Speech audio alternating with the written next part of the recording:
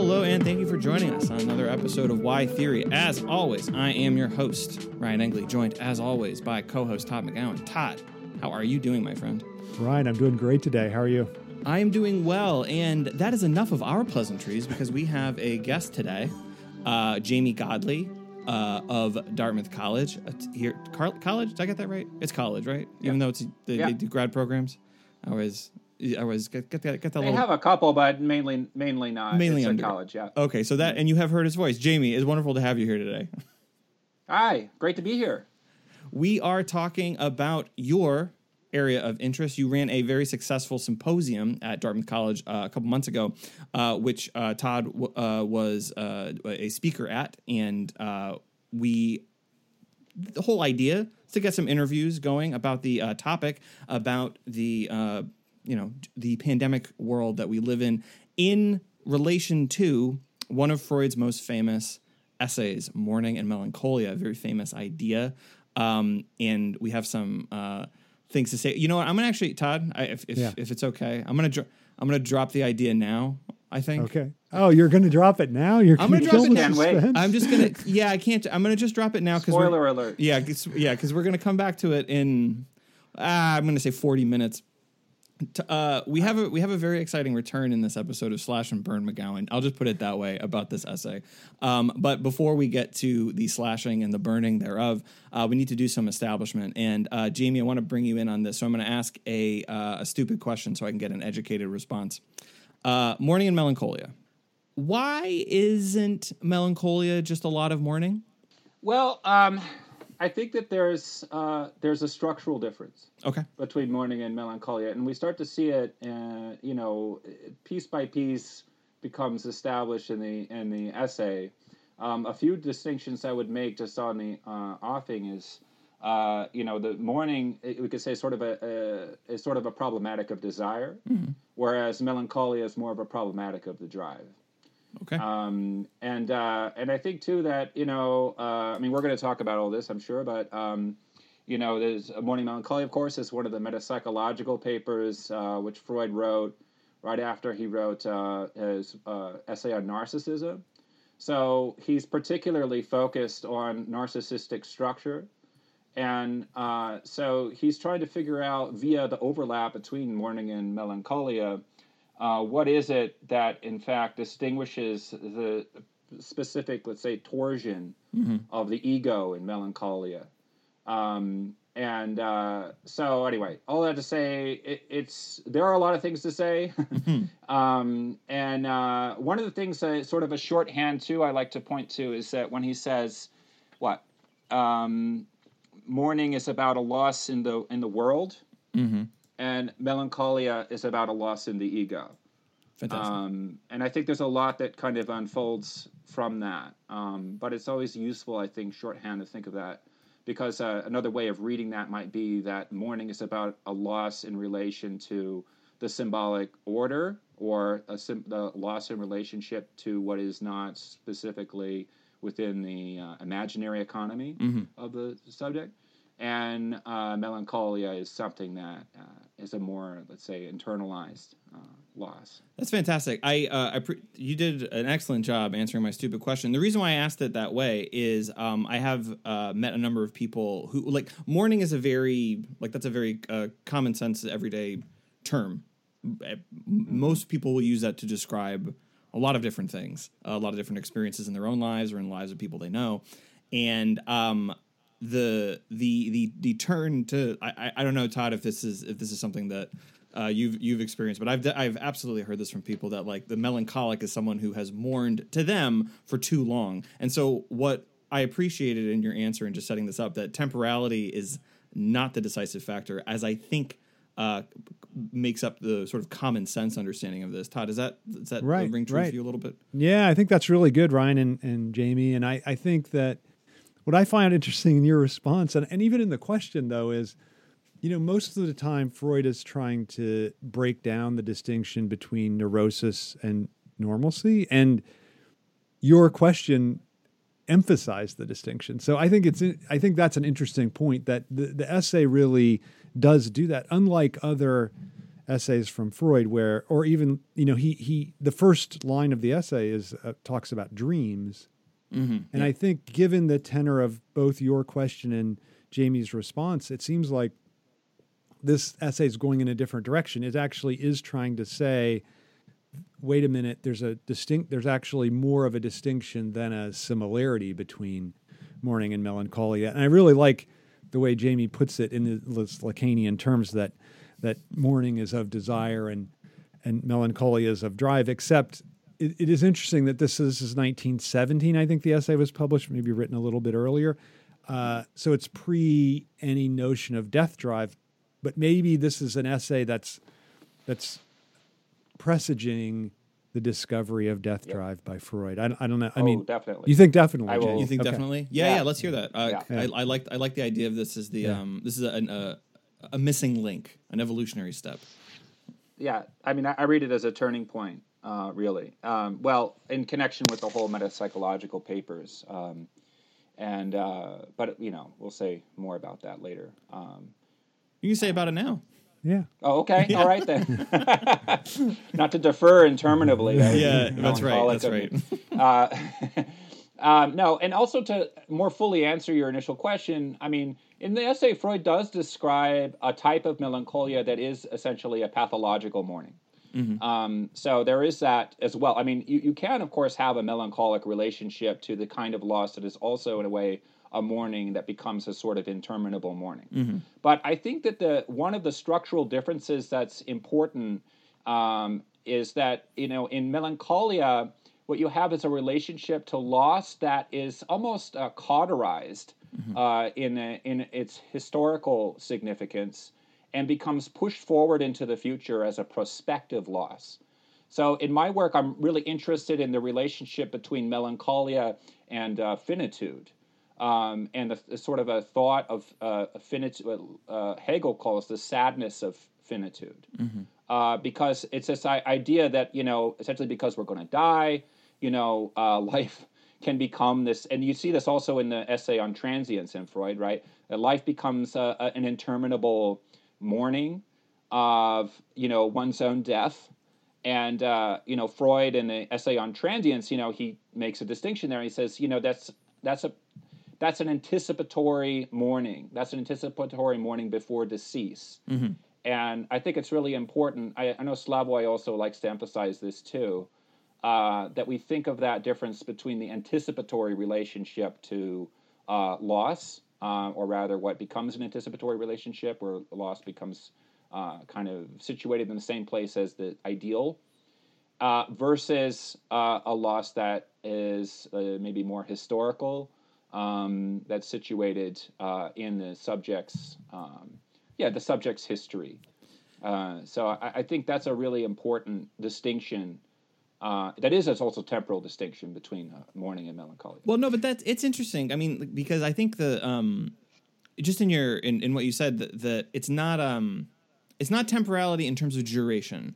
I think I like what you said is temporality in terms of finitude, of cut, of end, and it reminds me a little bit. Todd, you brought this up a little while ago. It reminds me a little bit of our friend Jennifer Friedlander's take that if she doesn't fear death if everyone's going to die, but if it's just her, there's something there to be mourned. There's a loss. But if everyone's going to die at the same time, then there's no loss there. So I wonder if that is in any way an interesting structure or anecdote to bring into this conversation. I mean, I think the answer is it does help manifest the idea of the ego in this, which is crucial for Freud. But yeah, Todd, what do you think? Right. No, I think that's great, Ryan. It also shows why she incorrectly likes the film Melancholia, right? Oh God, sorry, Jennifer. Hey, the first half of that movie is great. I don't know. I agree. What you guys are talking about. I agree. The first half is really good, and then it's like a Full Metal Jacket. It's like just watch half of the movie and then turn it off. Okay, good. It's a good point. It's true. The first half is really good.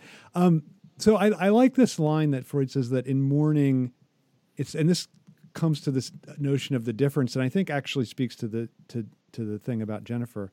Mm-hmm. In mourning, it's the world that's become poor, but in melancholia, it's actually the ego. And I think I find that fascinating that the person who's mourning finds that the world is no longer adequate, whereas in melancholia, it's something about oneself that seems worthless and inadequate, right? So, and he even says something like morally despicable, right? Like this.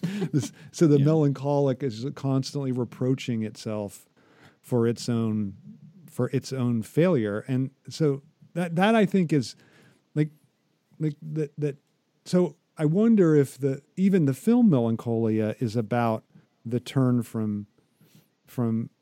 It's almost like the film Melancholia is the turn from melancholia to mourning, to right? mourning like in the opposite direction. That's it goes in the opposite direction, right? Like that, and maybe that's what like if it's your own death, then there's a kind of melancholia attached to it. But if it's the death of everything, then it can just be mourned in a normal, non-pathological way. I wonder about. I mean, I'm just throwing that out there as a possibility. But I do think that I find that move by Freud kind of interesting. That mourning is the loss of investment in the world, and melancholia is the loss of investment in the self or the ego.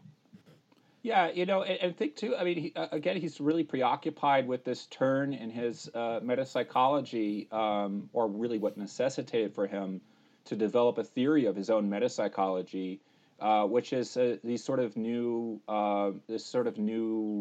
material about narcissism.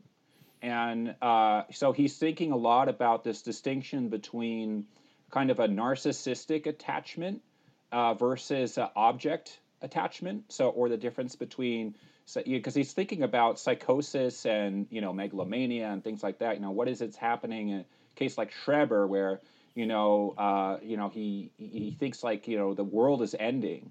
In his own mind, he's just sort of this megalomania kind of corresponds with this sort of end of the world feeling, which is, if we could think of that as a kind of mourning, that's like it's a mourning on a very massive scale.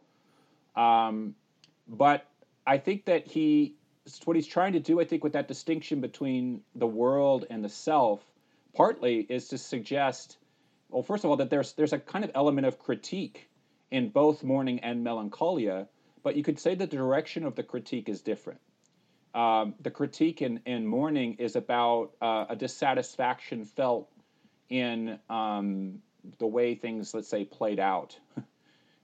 Could be a relationship that, had its ups and downs, and one is mulling it over in the mourning process. Versus in melancholia, it's a critique that, the target of the critique is directed against the self, but in order to get at the what is being criticized in the other.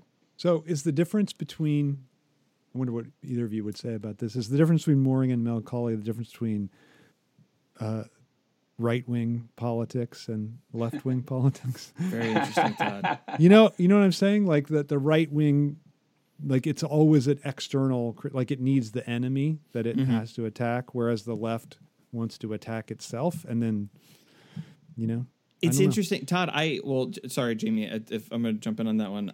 I think that you're right, and Todd, I think this is correct, and I think that this is a key reason why mainstream left-leaning, I'll phrase it, politics is a frequent loser in every country, because it is so much more appealing to think that the problem is outside.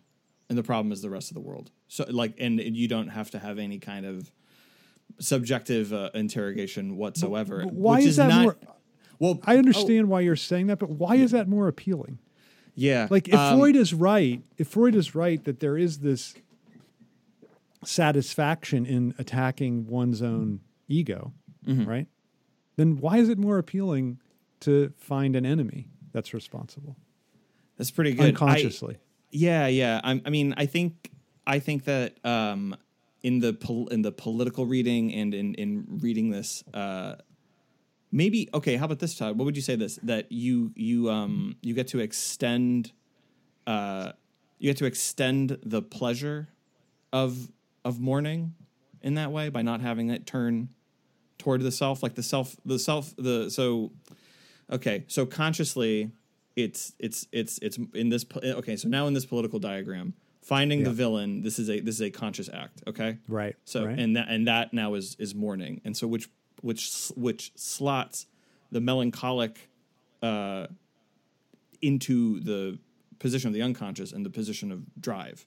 So it's actually you get the pleasure of the villain, of the target, and the enjoyment of the drive and the melancholic, where it's attempted to be flipped in the left leaning way. Does that make sense? Right. What do you think of that? No, that makes total sense. And I'll turn the word over to you two in a second. But I feel like this upcoming election in Colombia and Goebbels both make this same point. So Hernandez, I think, is the right wing populist guy's name. I have a friend in Colombia who's informing me about this, and he said one of the things he's campaigning about is we need to sacrifice more. We need to work not 8 hours a day, but 10 hours a day. So and it reminds me of Goebbels' Totaler Krieg, right? Like the Führer is going to ask us to, not work again, like not 10 hours a day, not 12 hours, more and more like that. Mm-hmm.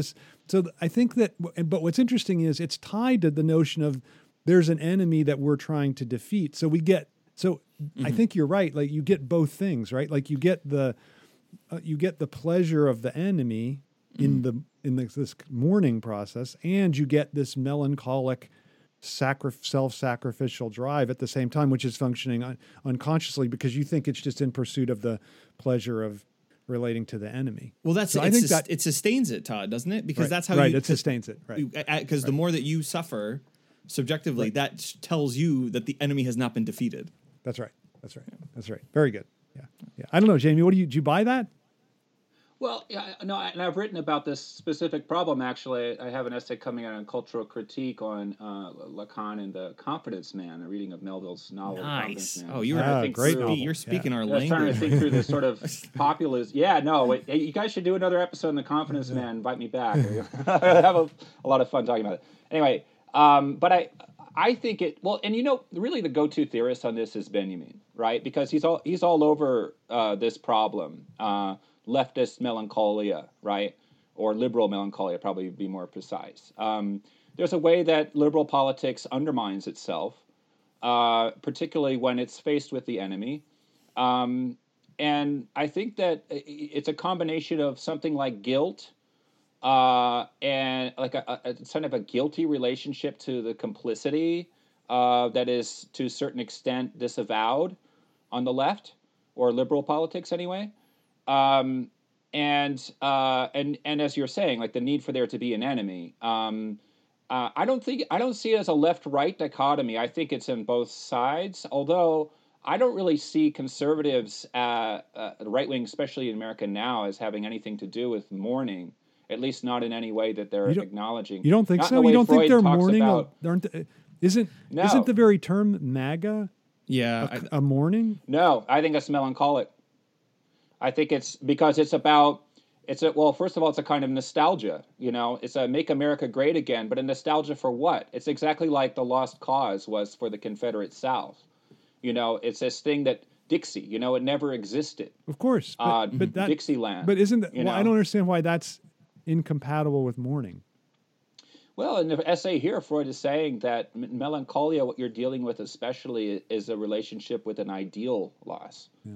And that's what MAGA is. It's an America that never existed, so ideal in almost a pure sense, that has only existed as a sort of vague idea, because if you really try to, parse it, there's really not much substance there, It has, of course, linkages to a lot of different things as xenophobia and colonialism, but I think,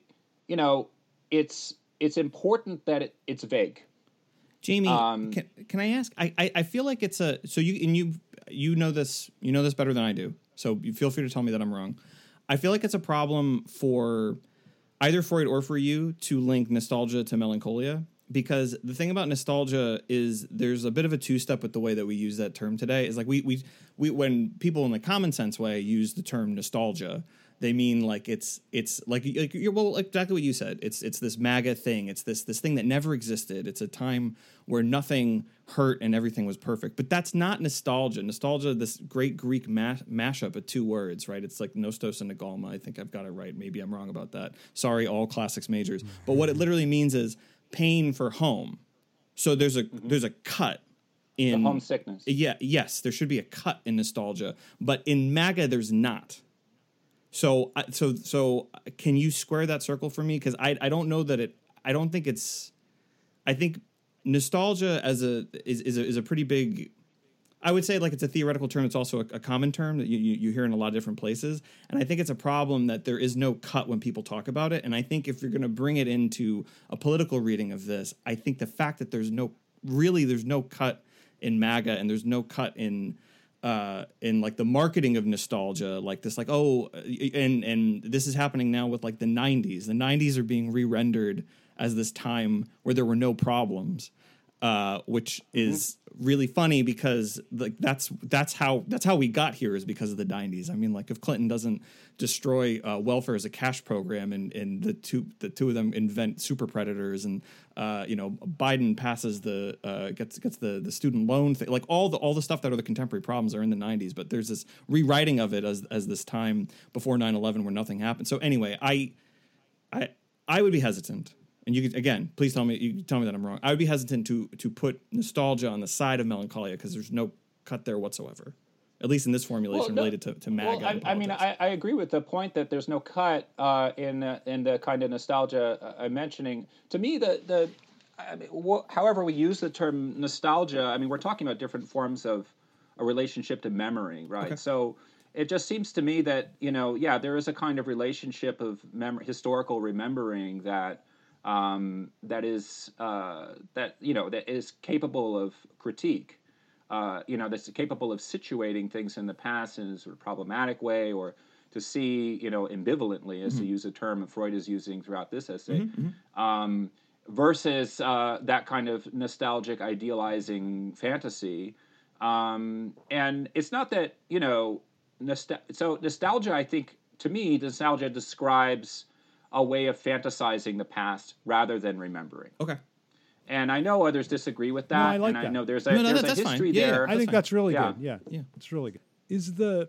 And I think I like that. My good friend and dissertation director I've mentioned before, Walter Davis, says, I probably even cited this before. He says nostalgia is that utopia is nostalgia projected into the future. And he means that to be critical of both nostalgia and utopia precisely for this phantasmatic element that you identify, Jamie. And so I guess my question is, but I don't see, and this is, I think, the source of Ryan's question about nostalgia. Like, I'm not sure if I see the identification of Make America Great Again with melancholia for this reason. Like, doesn't Freud think that the ideal or the object or whatever it is that one is melancholic about was once had, that you've actually lost something? And I think, isn't the point of nostalgia that what we've lost is what we never had, which is why Ryan gave that description of the 90s, right? Like that we've lost something we didn't have. That's why we're nostalgic.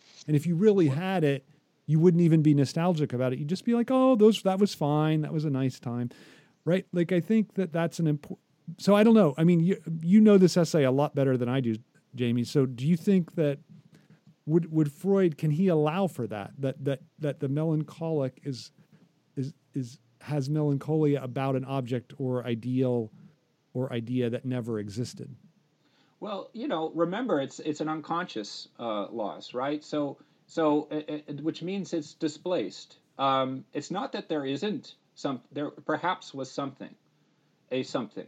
And I think in MAGA too, there is a something, right? Make America Great Again. Whatever America is as the subject in that formulation, there's a something there that's vague, and it's enough of a something that people respond to it. Actually, this takes us right into one of the most important, I think, quotations in the essay that I wanted to talk about. So this would be, I think, a good way to kind of try to parse that.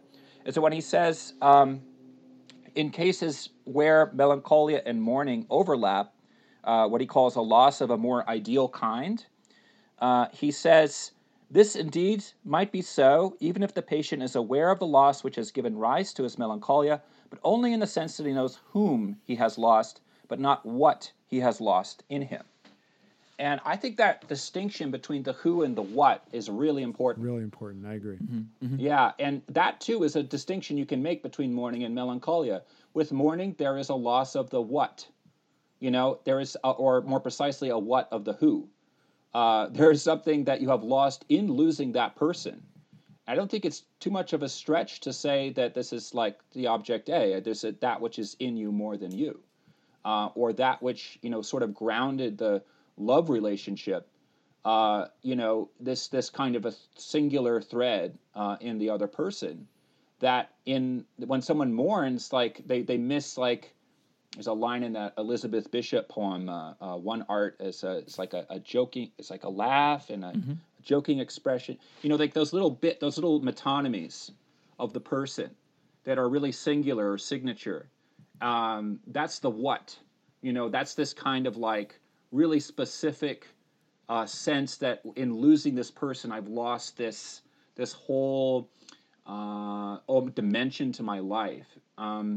Whereas the melancholic, there's still this what, there's still this something, but the something is unconscious, and there's not a sense of locating it. They can't locate where that thread is, and I think that's a crucial distinction because it's you could say that it's a loss of the big other, in a way. It's a loss of the big other, but not the loss. The loss is not situated at the level of the petit a, to put it in Lacanian terms. This is at least how I read that. Jamie, I have a question for you. The characteristic Y theory interruption. My question, you brought up Elizabeth Bishop, which One Art is a poem I love very much. Is very short. Everybody should read it if they don't know it. It's a villanelle, but not just that describes the form, which is how the poem is the only reason why the poem completes itself, because by the time you get to the end, the speaker does not want to, right? That's that great dash, write it like disaster to complete the form. But in terms of the content of what's being worked through, it's an elegy.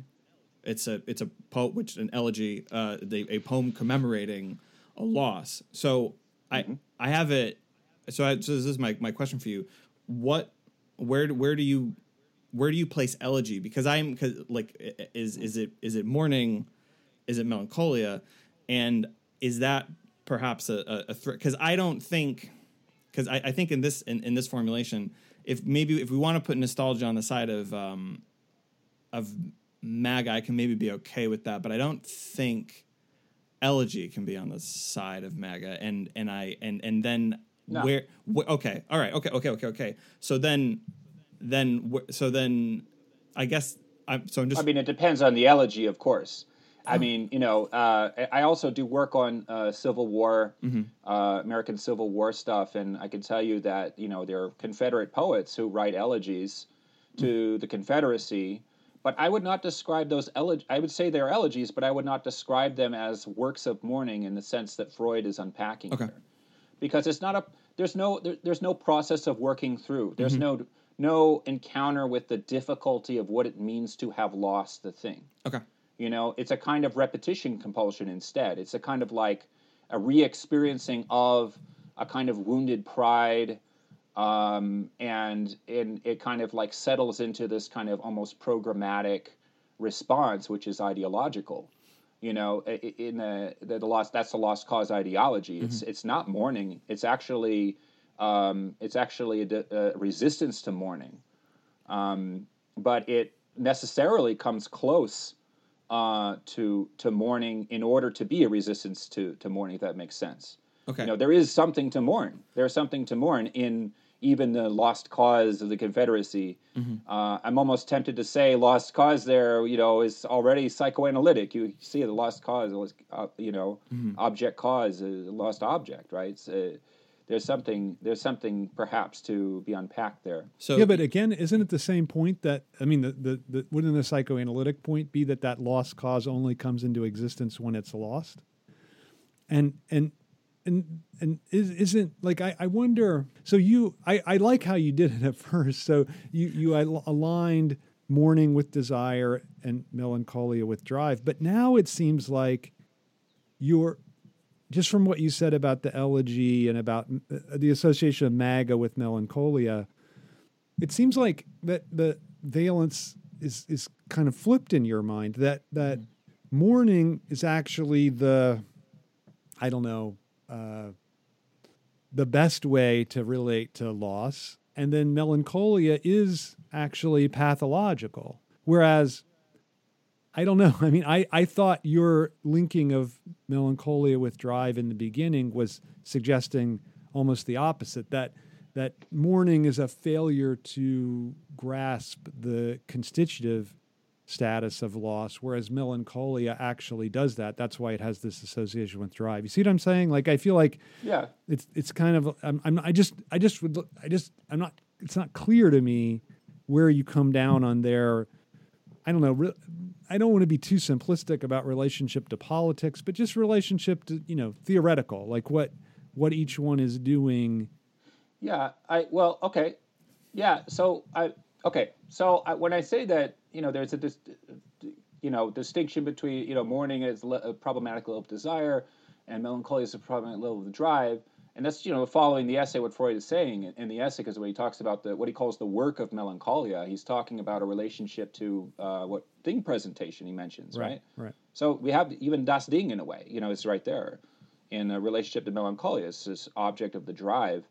But that doesn't mean that a subject in mourning necessarily doesn't have a sense of a constitutive relation to, let's say, lack, because I would distinguish between lack and loss, actually. For sure. Loss, at least in my view, is that loss still has an important connection to the historicity of something. So I kind of reject the move that happened in the 90s and early 2000s, Derrida and Butler, where they started to read. They basically melancholized mourning, and they made mourning into a general structure of subjectivity. And I think, so they made mourning into this kind of like as if time itself is a mourning. Right. And I kind of get in a way because, all right, so it's acknowledging that there's a constitutive, let's say, negativity in the subject. And we begin with absence, not with presence. That's important. But that's not mourning, It's not mourning already to say that. There's a process that Freud is describing.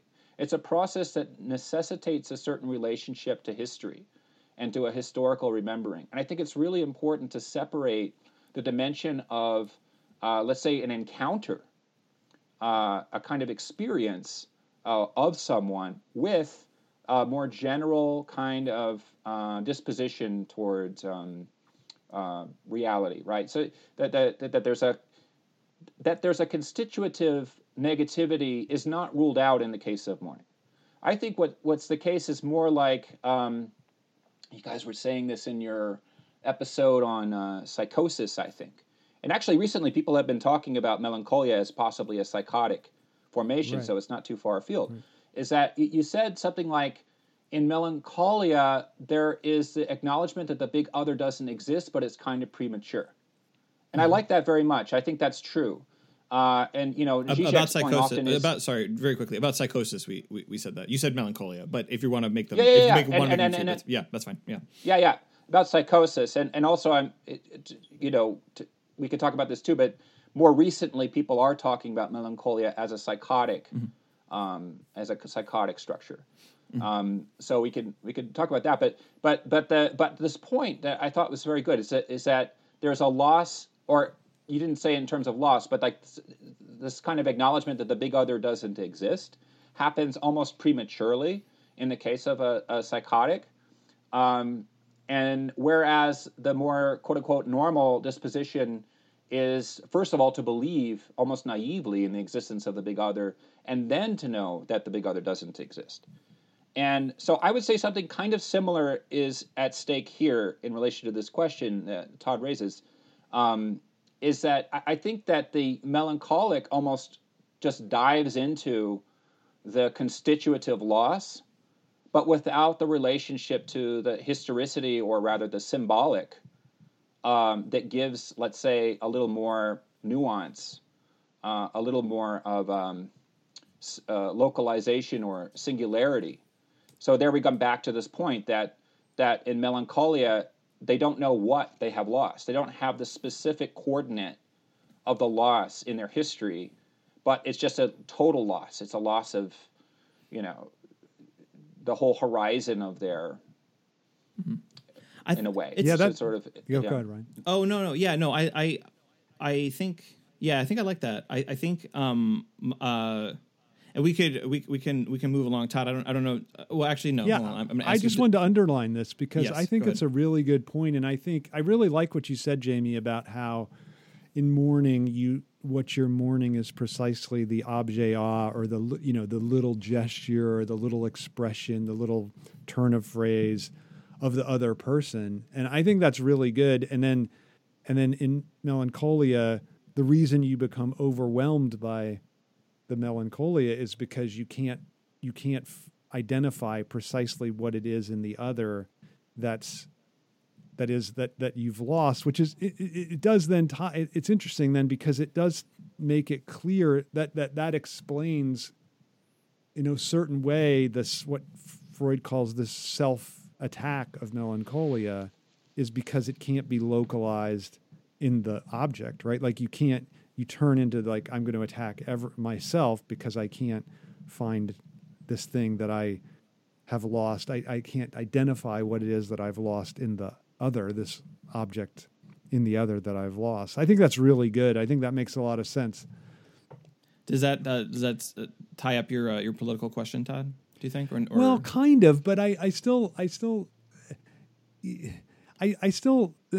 attached to my idea of mourning as an inherently rightist project and melancholia as a leftist one. But I'm willing to put that aside for my own private pathology, and we can move on. I wanted to ask Jamie. So one of the things, Jamie. So this actually can tie together Jamie and Rebecca Comey, who wrote a book called Mourning Sickness, Mourning, which is a great book on Hegel.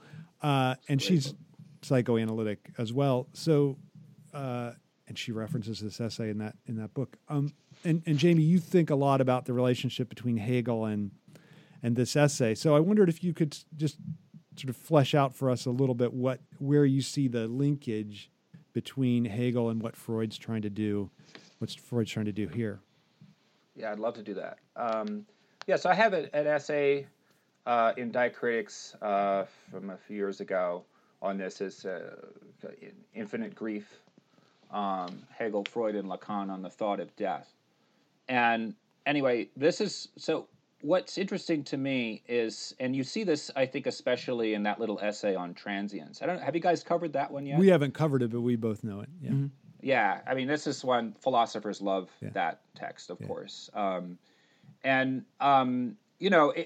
about, and that is about a relationship to time. And, it's basically, to just recap it very quickly, Freud is talking about, he's wandering the countryside with two companions, possibly Rilke and Salome, people think. How one of them is Salome a poet. get around without the head? So continue.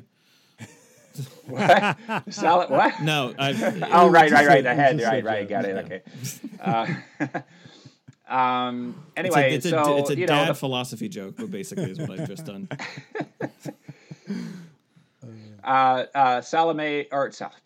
Rilke looks at the this beautiful surrounding nature and everything. And this is right around the time of the war, right? So World War I is happening, and he says I only feel gloomy when I look at this beauty because I know that this beauty is bound to be destroyed, and everything is bound to die. And so I have this sort of disposition. I know some people really don't like the idea that this is Rilke, and maybe it wasn't, because people like to think, Rilke's attitude toward mourning and death is a little more nuanced. But basically, the criticism Freud makes in the essay of this poet is that it's a mourning before decease. He's looking at everything in terms of where it's headed, where its termination is, and taking that end and putting it forward as if one is already at the end.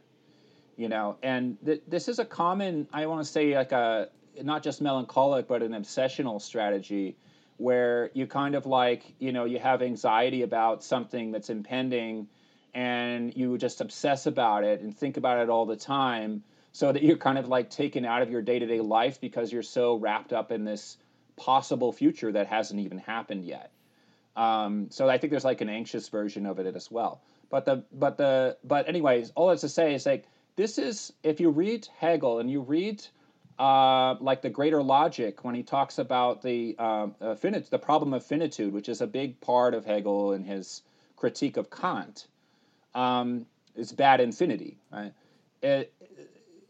It's the problem is that there's a relationship to exactly mourning before decease, where it's like he says the hour of one's birth is also the hour of one's death.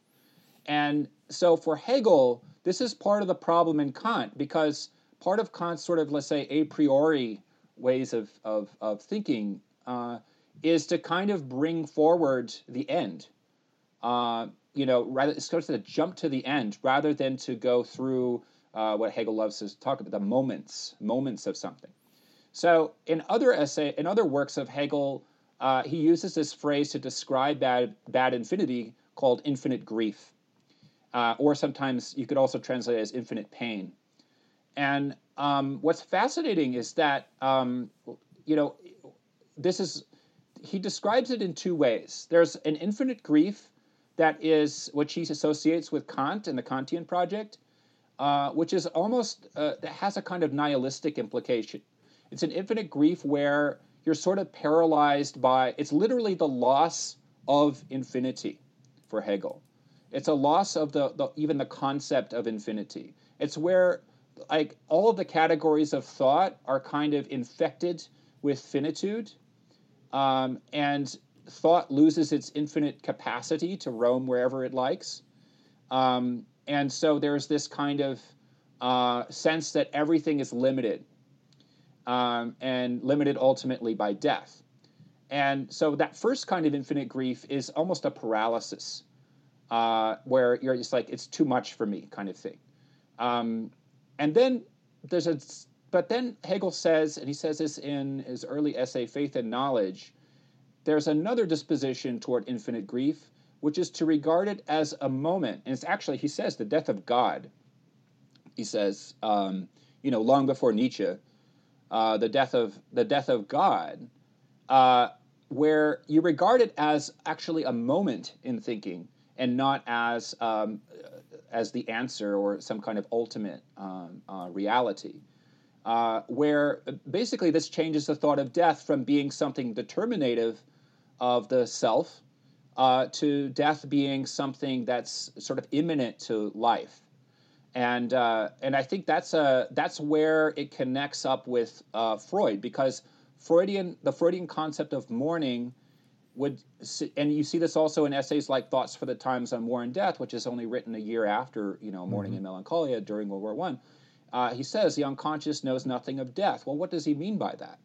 Well, what he means is that death is, and it's not that different in a way from Heidegger, is that death is already in life. We have no experience of death.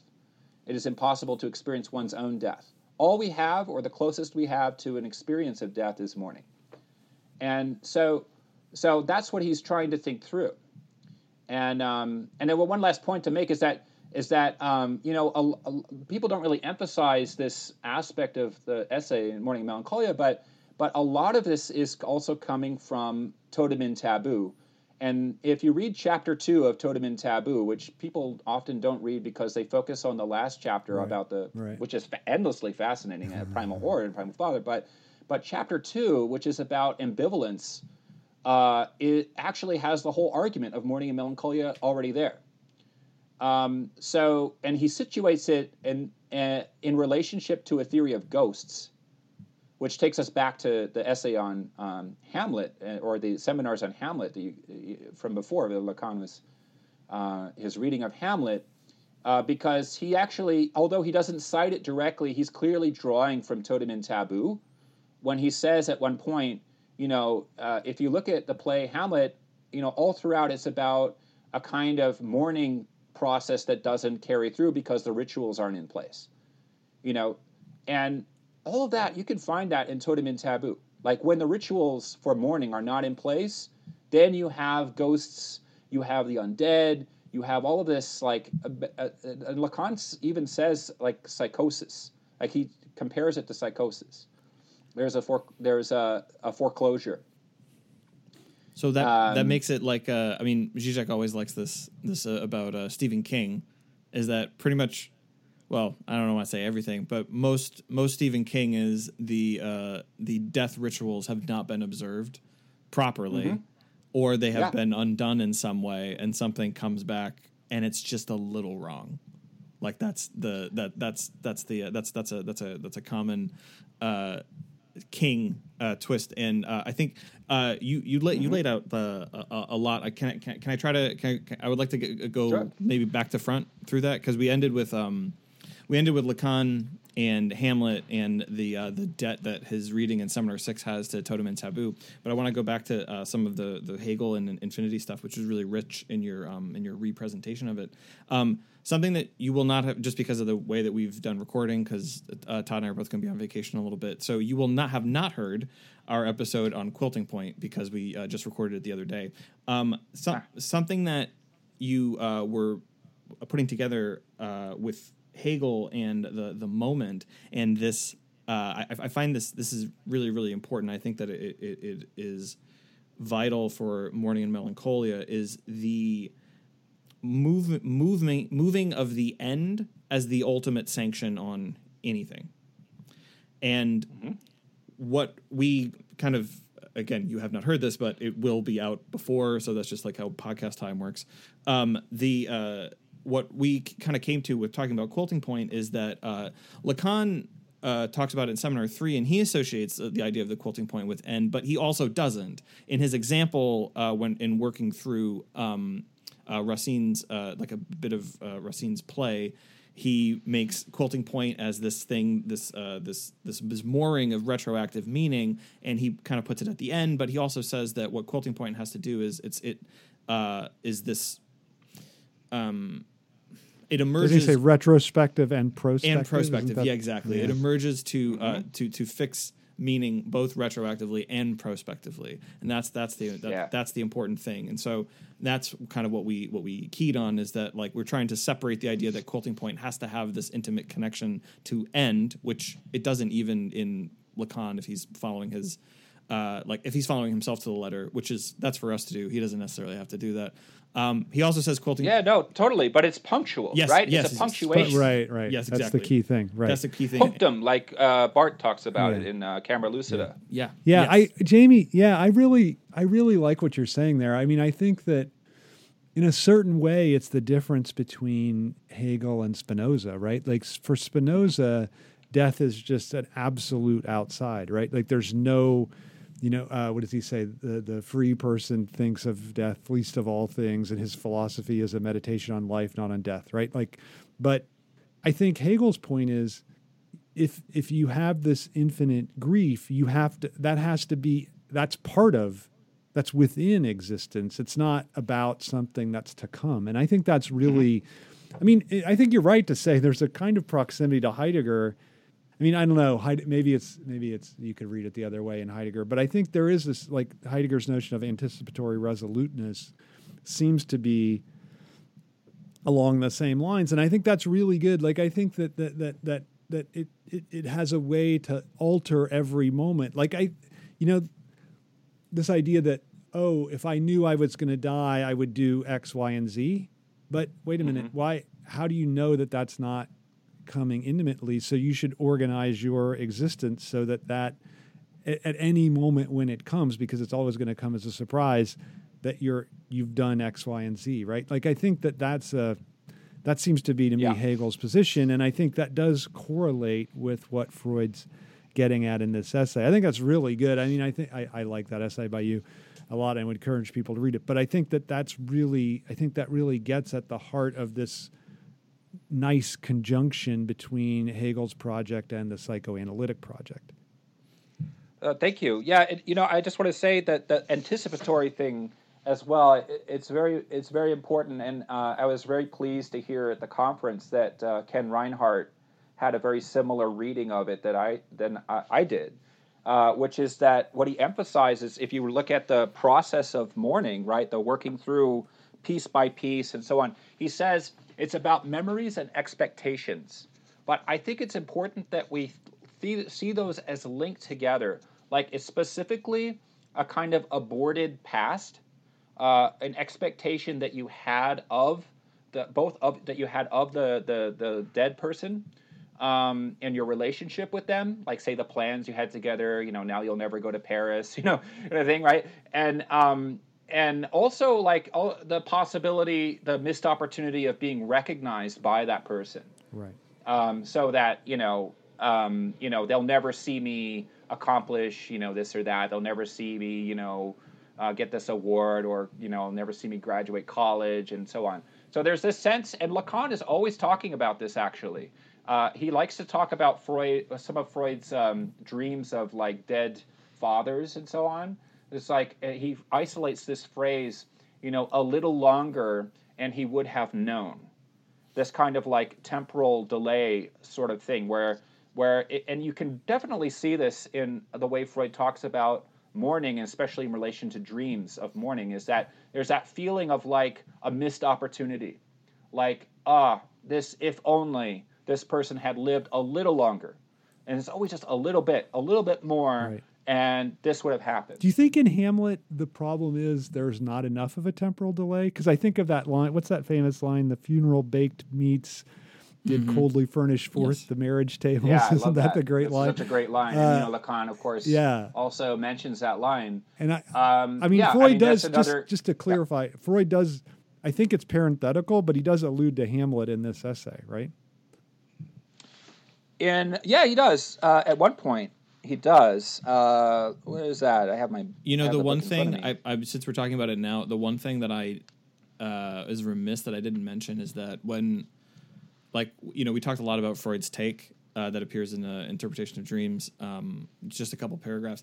It is all, and we thought it was, it was really, really great and interesting. It is also the site of what I think is the most indefensible and embarrassing thing that Freud ever wrote. And that's true. We did not mention that. We didn't mention that. I know exactly what you're talking about. Which is that what do you guys? He came to think that Shakespeare was, quote, not the man from Stratford. He's an Oxfordian. It's the most embarrassing, it's an indefensible thing that Freud could have. You think it was Francis Bacon? No, Oxford. He was Oxford. Yeah. There's a great British television series called Upstart Crow that stars David Mitchell as Shakespeare, and in the third series, or fourth, if the British consider the Christmas episode a series, it doesn't matter. Third season, I'll just put it in American. It starts to get into this thing where Robert Greene is trying to destroy Shakespeare, but he can't in the present because the Queen likes him. So he resolves to destroy him in the future, and so the show plays out how ridiculous the whole Oxfordian thing, and then or that it was Marlowe, like the whole thing. And it's interesting to see that in a comedy. One of the other things the show does is it demystifies Shakespeare, and it makes he says things like, well, the pen is mightier than the sword, like I say. And then he has a friend, Kate, who says, you didn't come up with that, Mr. Shakespeare? Goes, didn't I?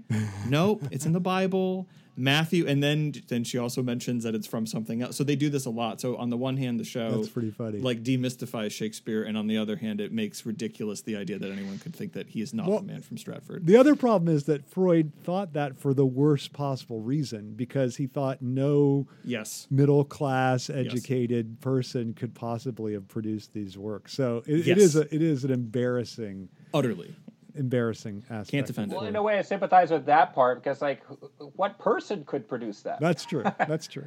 I guess, but it's the worst. It's the worst thing. But he does mention it in this, or mention Hamlet in this essay. So, sorry to have derailed us. Did you find the reference in the essay, Jamie? Yeah. Yes. I did. It's that lovely part where he says, it's this great irony, right? That the melancholic's complaints, he's petty, he's egoistic, dishonest, lacking independence. He might come pretty close to understanding himself. I love that part.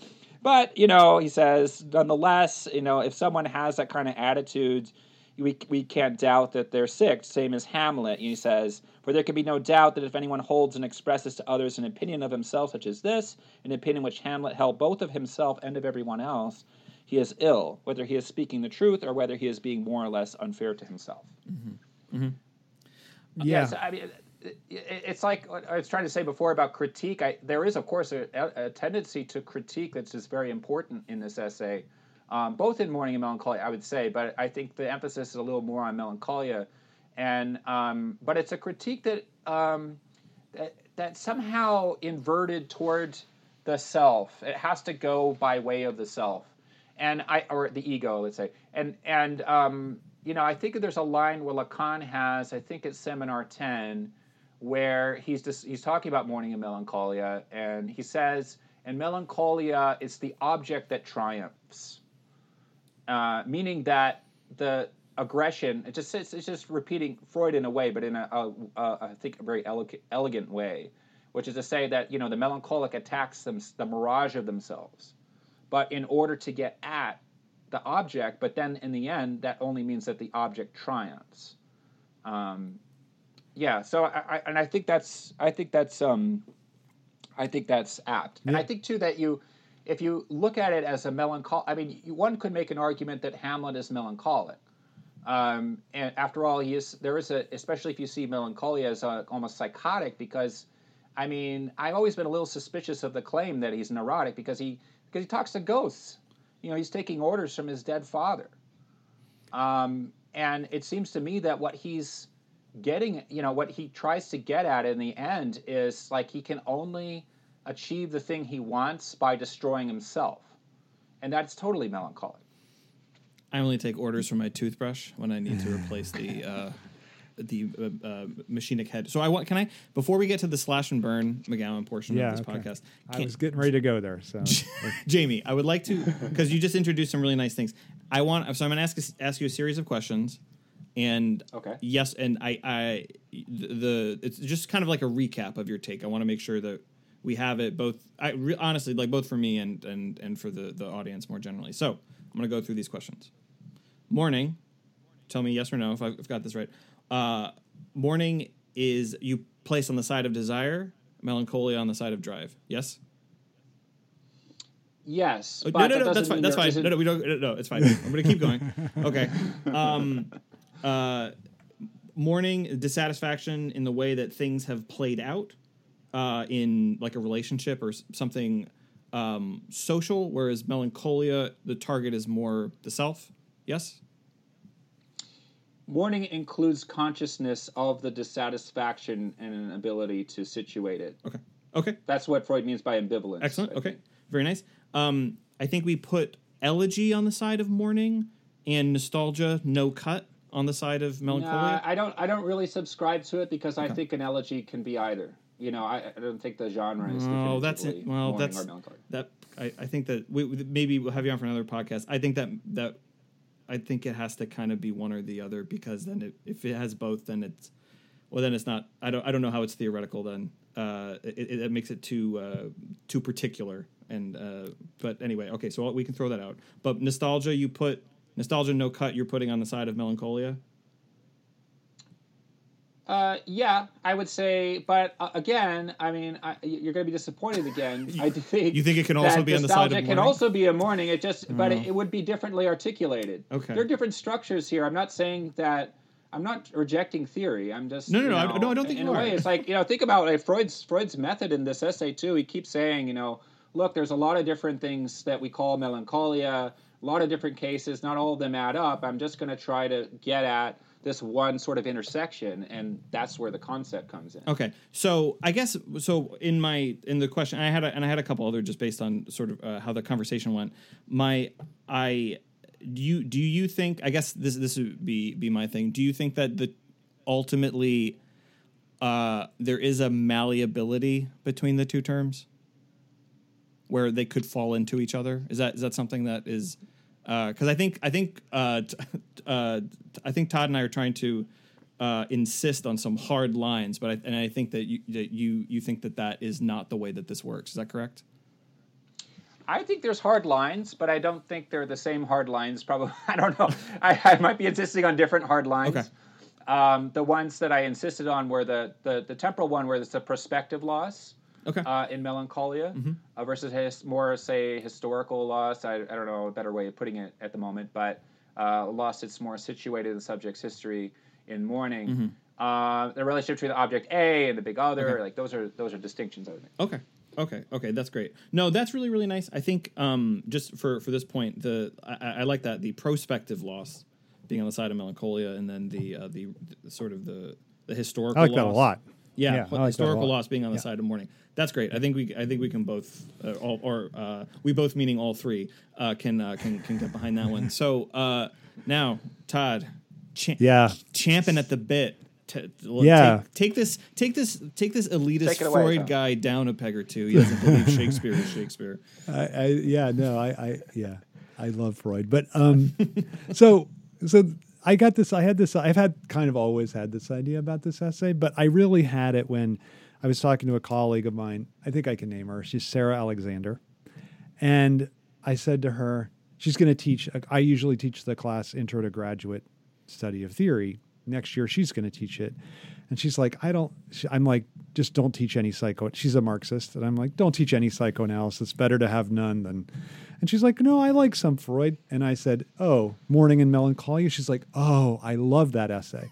And so I'm like, of course you do. Because everybody that hates psychoanalysis or is hostile to psychoanalysis or is agnostic towards psychoanalysis loves, or it's the one essay they love.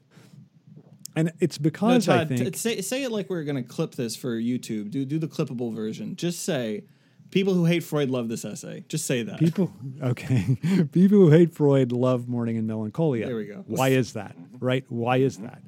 And I think... So I'll just give another little example of this. So I was talking to my other friend, Hyunju Yu, about the filmmaker Jim Jarmusch. And I said, I love the film Ghost Dog. She goes, proof you hate Jim Jarmusch. And so if anybody says to me, I love the essay, my favorite essay by Freud is Mourning and Melancholia, I just immediately say, proof you hate Freud. Because, and here's why I think this, and I think it's interesting to me, Jamie, that you said this is prefatory toward the discovery of the death drive, because I think it's absolutely his last attempt to avoid discovering that. So... And the reason why doesn't that kind of amount to the same thing, though? It's a turning point. I guess so, but I think it's, or it's a brick wall. You got to go in the other direction. Yeah, but not a brick wall. Yeah. But I don't see any hints at what will be death drive. Instead, I see ways of thinking about what structures subjectivity that fit in with the most commonsensical ways of thinking. And here's the line that really gets to me. So he thinks about for one thing, there's little discussion of basic psychoanalytic concepts in this essay, which is why I think people that don't like psychoanalysis like this essay. But here's the idea. So he said he wants to understand melancholia, which he identifies as this attack on what he calls the subject's own ego, right? But then he says, through his analysis of it, he unpacks it, and then he comes to this conclusion that we perceive that self-reproaches are reproaches against a love object which have been shifted away from it onto the patient's own ego. So he's confounded by this self-critique, and then he says, well, wait a minute, no, it's really just a critique of the other, or of the loved object that has been displaced or shifted back to the self. So the critique or the reproach against the self has to be secondary, because at this time Freud thinks there's a certain, and this ties to the narcissism essay actually, there's a certain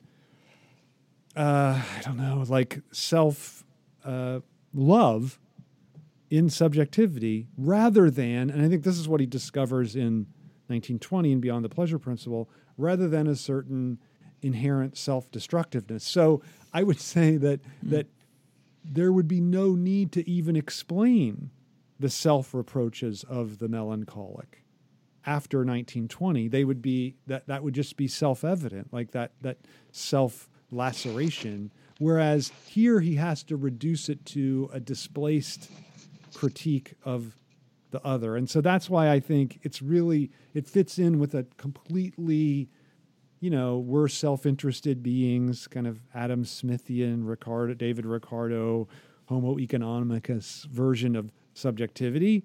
And then in 1920, he's going to break radically from that. So that's why I find this essay it's a little bit like, I know you'd love it, Jamie, and I feel bad because I really, really like you. I think you're smarter than me, and so it's really hard for me to say this, but it's like ridiculous size. It's like the nails on the chalkboard for me, this essay, I have to say. Well, look, I'll tell you this. I actually agree with you that people who hate Freud like this essay, but I think it's because they misread the essay. Okay, there we go. Good. And I'll tell you why, because I've been thinking about this a long time, because again, this goes back in a way to the 90s thing. Mm-hmm. One person said, Greg Forder, I think, said it very well. He says, like, this period of the rehabilitation of melancholia around turn of the century. Yep. And the problem was, it's a misreading, what they tried to do, and this, I think, the fault is somewhat in Derrida's feet here, because what he tried to do was to really bring together Heidegger and Freud. And there's actually an incommensurability.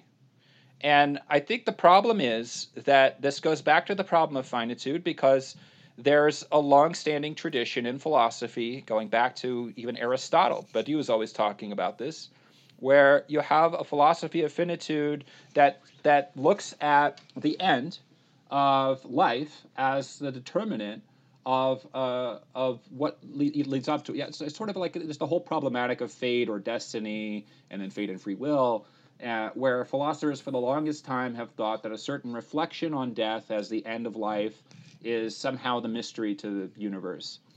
And obviously I'm vulgarizing it, but we like vulgar. But just for the sake of making this dichotomy, because in Freud everything changes. Because it's not only sex that Freud revolutionizes, but death. And he makes death part of sex. And just as you were saying before, Todd, about, and also in relation to the quilting point, that there's a way that in psychoanalysis, transcendence becomes enfolded within immanence, right? So there's a way that that death becomes almost an experience after all. There is an experience of death, and I think that's what mourning is. It is an experience of death. I say that in a kind of hard Hegelian sense. It is death.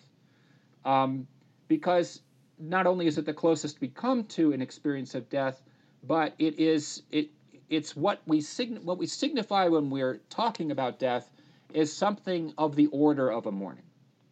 Yeah, when it's at its most intense. Jamie, yeah. I totally buy that, and I think you should have written this essay instead of Freud, because that's really good. But I think that like, once he talks about, and I think you're right about the way he talks about mourning, and he should have said it's about the immanence of transcendence, which I think is the great. I mean, that's a quasi-Hegelian formulation, which I think, as you nicely point out, makes the connection between Hegel and Freud.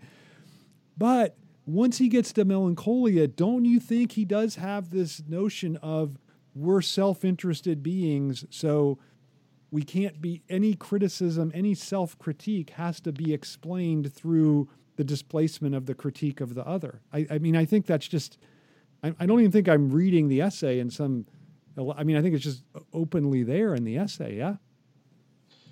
Well, look, I read that, yeah, so sure, you could say that. I mean, Freud's a Viennese bourgeois, we know that. We know that he says ridiculous things sometimes, like he says, like, the poor can't be psychoanalyzed, the Irish can't be we know that he says these ridiculous things from time to time. But, I really like this book, and I'm sure you know it well, Todd, Samuel Tomsic is his name, right? The Capitalist Unconscious. Yeah. I mean, you of course have also written about Desire and Capital. It's an excellent book, and the way that you guys, it seems to me that when you read Freud in relationship to this sort of political critique, there is a way to read Freud, and also the way Lacan reads Freud, where there's something in Freud more than Freud. And I think that's what you always have to be reading for when you're reading even this essay. And all right, so just to come back to this point about the death drive, I just want to flag a few points where I really think, he says, right at the beginning, he says, we should regard it as an appropriate comparison to call the mood of mourning a painful one. We shall probably see the justification for this more in a position to give a characterization of the economics of pain. This is the riddle of masochism. He's already talking about... Jamie, can I just throw something to I'm going to, because I'm always helping this McGowan guy. I just want to throw something for you to potentially help this claim you're going to make. Is your argument that in this essay are the seeds of him saying that masochism is primary in the psyche? Yeah. Okay. All right. So wrap it around that. Okay. So and that's where you see it in what he says about melancholia, is particularly when he talks about the pleasure, almost the Trauerspiel. Think of Benjamin here, the morning play of the melancholic, where there is a kind of luxuriating in the relationship to loss. This, of course, I think this is another reason why melancholics, people who otherwise reject Freud, love this essay because it speaks to their soul. That there's perhaps a way that this kind of like it's a certain academic tendency, of this kind of like savoring a certain relationship to loss. Anyway, that's masochism. He's just pointing directly to it. He says in melancholia there's masochism, and it's a masochism that is not organized in any other way than as a kind of it's a primary relation to the object for the melancholic, because he also situates it at the level of drive. So if it's at the level of drive and it's taking pleasure in loss, then that's primary masochism. And then then the other thing, of course, which more people talk about in Strachey. So but the self-reproach thing. As you know, and you should have we probably should have said something about it at the beginning, because it's one of the things a lot of people like to say, is that it's the sort of beginning of Freud beginning to theorize the superego.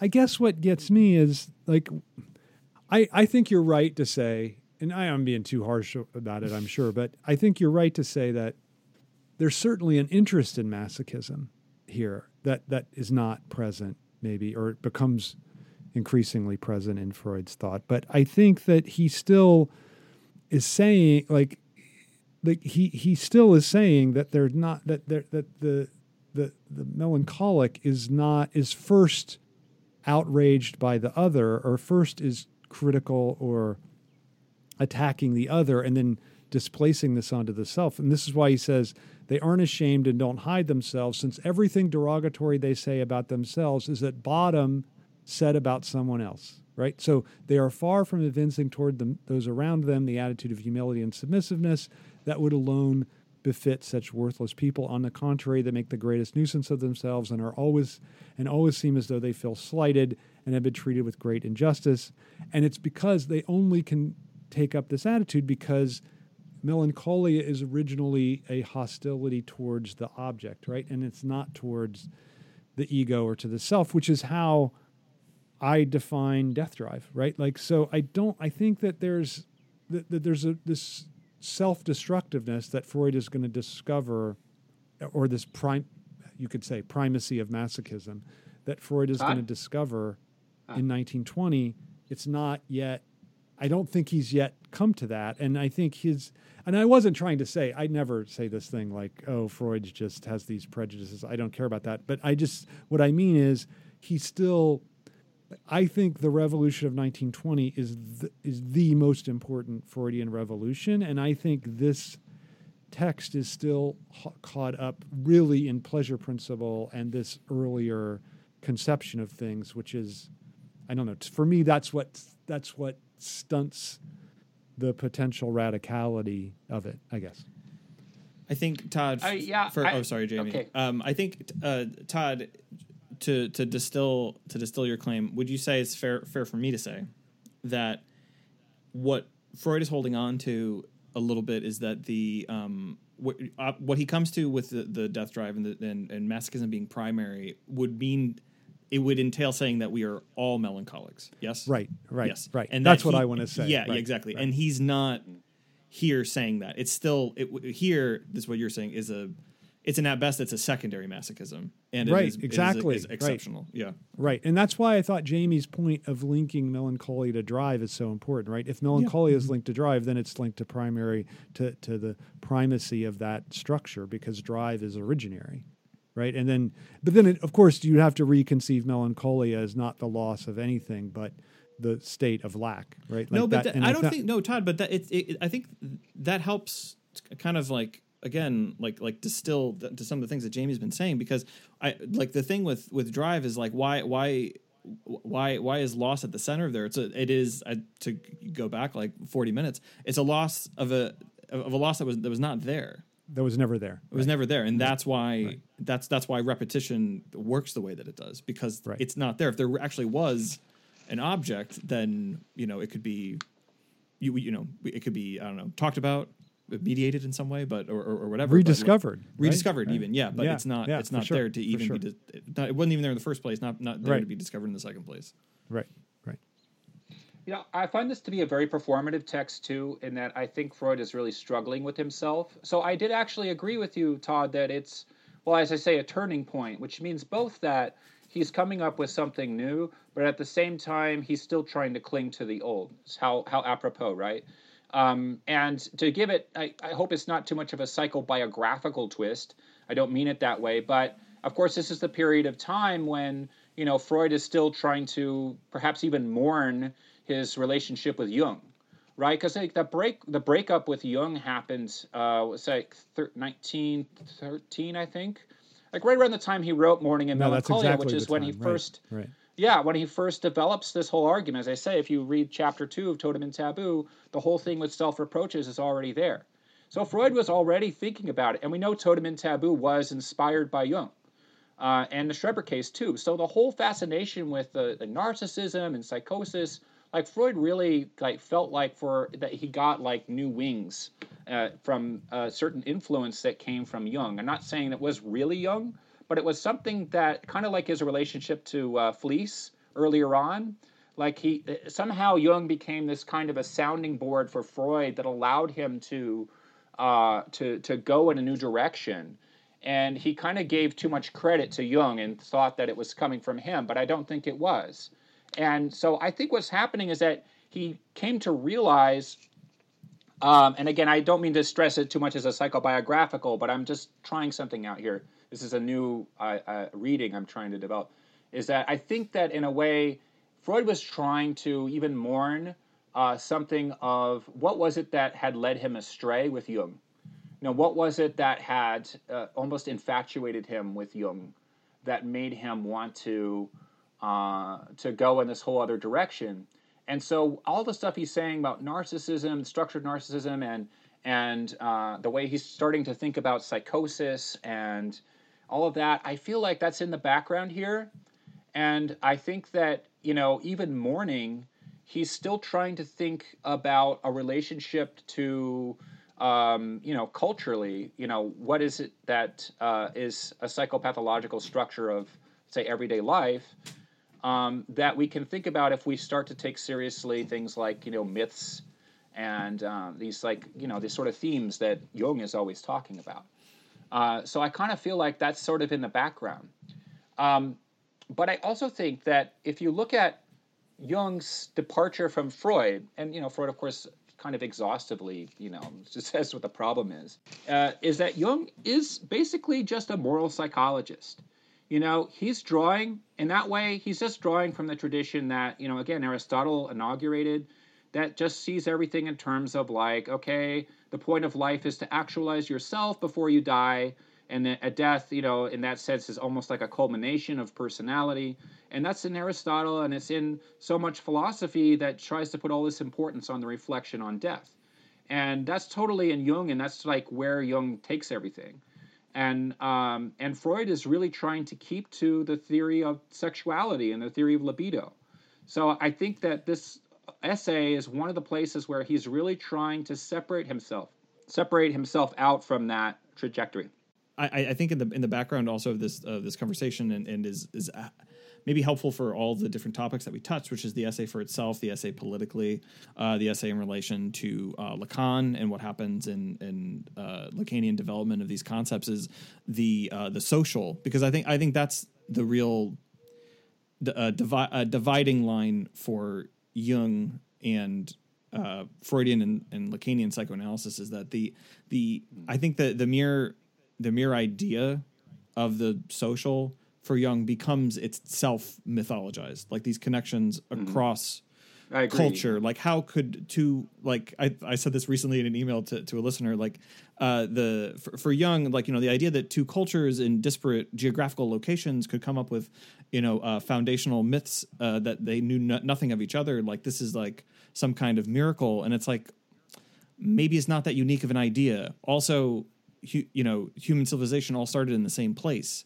So and if you cut out the idea of the social as, or really of this self being social first through, familial structures, of course, and then familial structures having all kinds of other social knowledges and attachments. If you kind of cut that out and then you mythologize that second, then you get the basis for a lot of the things that Jung does and the insights that he has. It comes from that. Whereas it certainly seems not just in in this essay, but in a lot of things that we've been talking about recently, is like what is the status of the social and the symbolic itself. And I mean, I think this part of the reason why psychosis has come up in this, and the discussions of Seminar 3, and there is something. I guess I'll put it this way: when we talked about Todd and I, when we talked about the social and the symbolic for the psychotic, the way that Lacan moves this in Seminar 3, they have this incapacity of moving toward quilting point, this like glue that makes that halts signification. And you can almost see that same idea in Jung from another angle, which is like, there is an impossibility of meaning. How did it even happen? It's got to be some sort of mythological thing, and it implies a collective unconscious. Like, how else could we all understand it? When, again, as I think we said in the previous episode, like for Lacan, it's like, it's not really a mystery. The thing is that yes, all kinds of signifiers could mean all kinds of things, and yet we still communicate with each other. There is still a fixity to it, and that's the thing that is important, and that's quilting point. And I think anyway. So I did not. I don't think I expected quilting point to come into this conversation, but it has. Open morning is all about the quilting point. I totally agree with you on that, and also. What Lacan also mentions too is that in, say, mania, for instance, the problem is that you can't locate the quilting point. Yeah, you lose the thread. Yeah, and so So I think all of that's great. I'm really glad we're bringing up the quilting point. It's perfect for this essay, I think. I wanted to say one more thing about Jung, which is that. The other thing is that he doesn't have a concept of the subject, really. Yeah, no, that's true. It's about the self. Mm-hmm. He doesn't. There's no split subject there. Yes, and that's really, I think, the dividing line between, maybe most fundamentally, the dividing line between Jung and Freud, Lacan. I mean, there are many things you could say, but this is also why Jung is not even original. I mean, the best of Jung is he takes from Freud, and then the rest is just that moral psychology that's been around long before Freud, and then he just, this sort of clunky idea of a collective unconscious. There's a way you can sort of read that. Okay, if you were being a little more precise, okay, he's talking about the symbolic order. He's talking about the big other. There is a trans-individual dimension to that is the symbolic order, is the trans-individual, and which is in Freud. Part of the problem is that Freud tends to go to biology a lot of the time, to try to explain the trans individual. He says, like, it's like the individual is part of the germplasm, it's like, as a sort of in service to the, he's still kind of caught up on Darwin. And that's another thing I think about this essay is that it's also a kind of turning point that sort of begins with Totem and Taboo too, where he's breaking away from this Darwinian paradigm. Like he says a few places, this is throughout the metapsychological papers, but he says in a few places there that like, yeah, I mean, we're going to biology, but if something better comes along, I'll take it. Right. It's like, I really want to keep psychoanalysis away from biology, but he doesn't have, there's no structural linguistics that he can draw on, so I think that's really where Lacan's intervention becomes really crucial here. Well, there were that did exist. He just didn't know that it existed. I mean, because Saussure was writing. I mean, Saussure was not writing. I guess he was giving lectures, so he could have been acquainted, but he wasn't. Anyway, he knew a different Saussure. There's like another. That's Saussure. Right. That is true. That is true. But Jamie, what I'm really appreciate about this last intervention with in reference to Jung was that you've given us a third possibility for the lesson of the podcast. That is the David Cronenberg film, and there was a new Cronenberg film out right now, so it'll be appropriate. The Cronenberg film, which I don't think we've ever recommended, which I really like, called A Dangerous Method, but because I was a little bit fearful that we'd be stuck with either Full Metal Jacket or. And there's no way that we or Melancholia. Or Melancholia, right. Yeah. And there's no way, we cannot even the first part of Melancholia. Well, they're half good. Yeah, but those cannot be the lesson. So the lesson is, I think, it has to be watch A Dangerous Method, because it's a fascinating film that attempts to be on Jung's side, and then the facts overwhelm it, and it ends up being on Freud's side. So that's what I remember watching it with a Freudian friend of mine. He's like, I think he was trying to make a pro-Jung film, and it just didn't really work out that way. So that's what happens. Yeah, that's what happened. All right, guys, over and out. Over and out. Okay. Bye. Thanks. It's been a pleasure. Thanks.